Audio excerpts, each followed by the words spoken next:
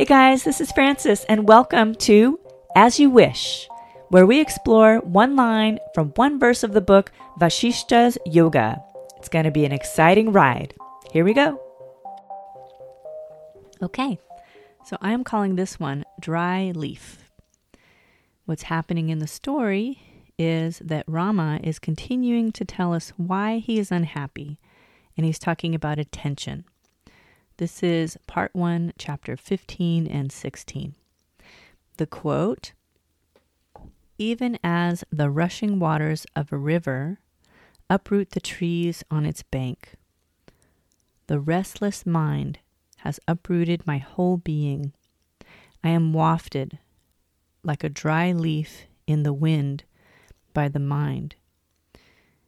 It does not let me rest anywhere." So that's our quote.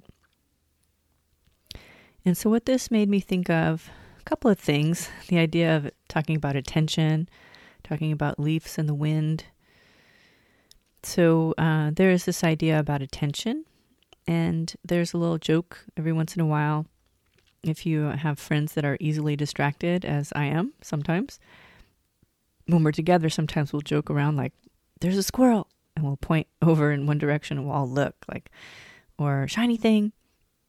And, that's kind of poking fun a little bit at a short attention span. But what it also made me think about is, when is losing your attention a problem?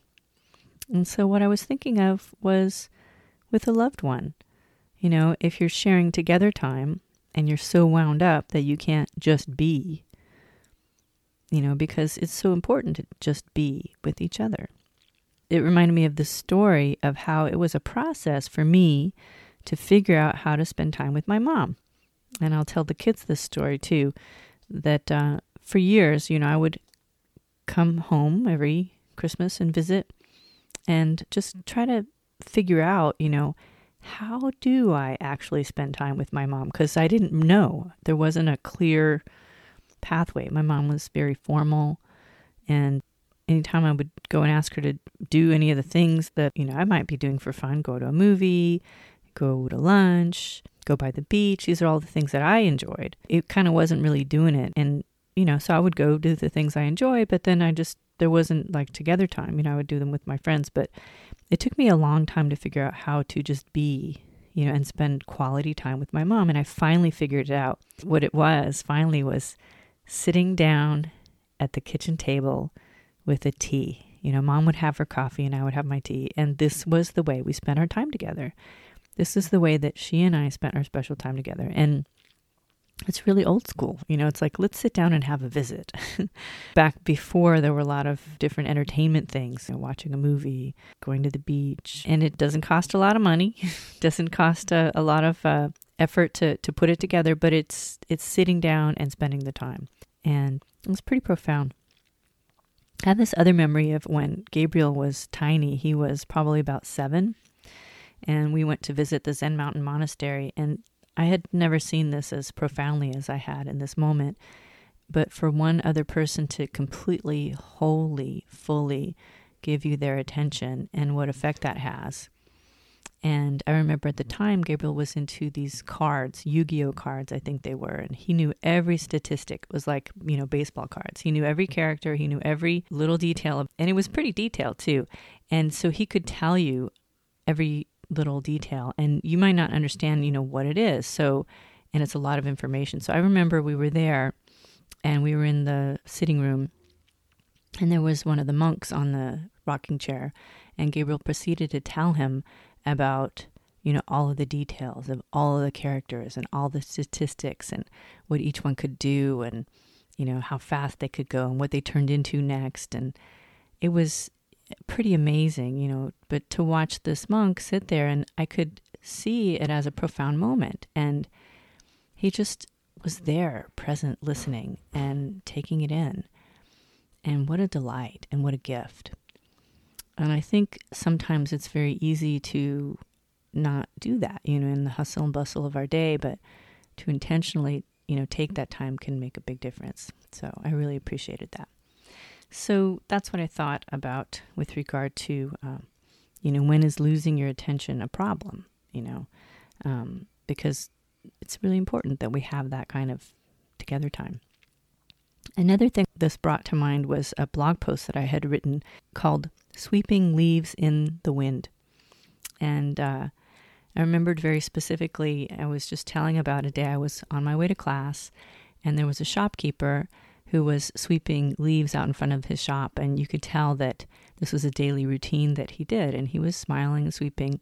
And the thing was, it was a pretty windy day, so he was sweeping the leaves into the wind, and there was a man in a car a couple feet away that was parked in front of the shop, and he sat there and smiled and watched for a while, and he finally kind of motioned out to the guy and wanted to speak to him, and he said, "Hey, you can't beat the wind." And the shopkeeper said, I know, but every time I sweep a little bit, there are less leaves.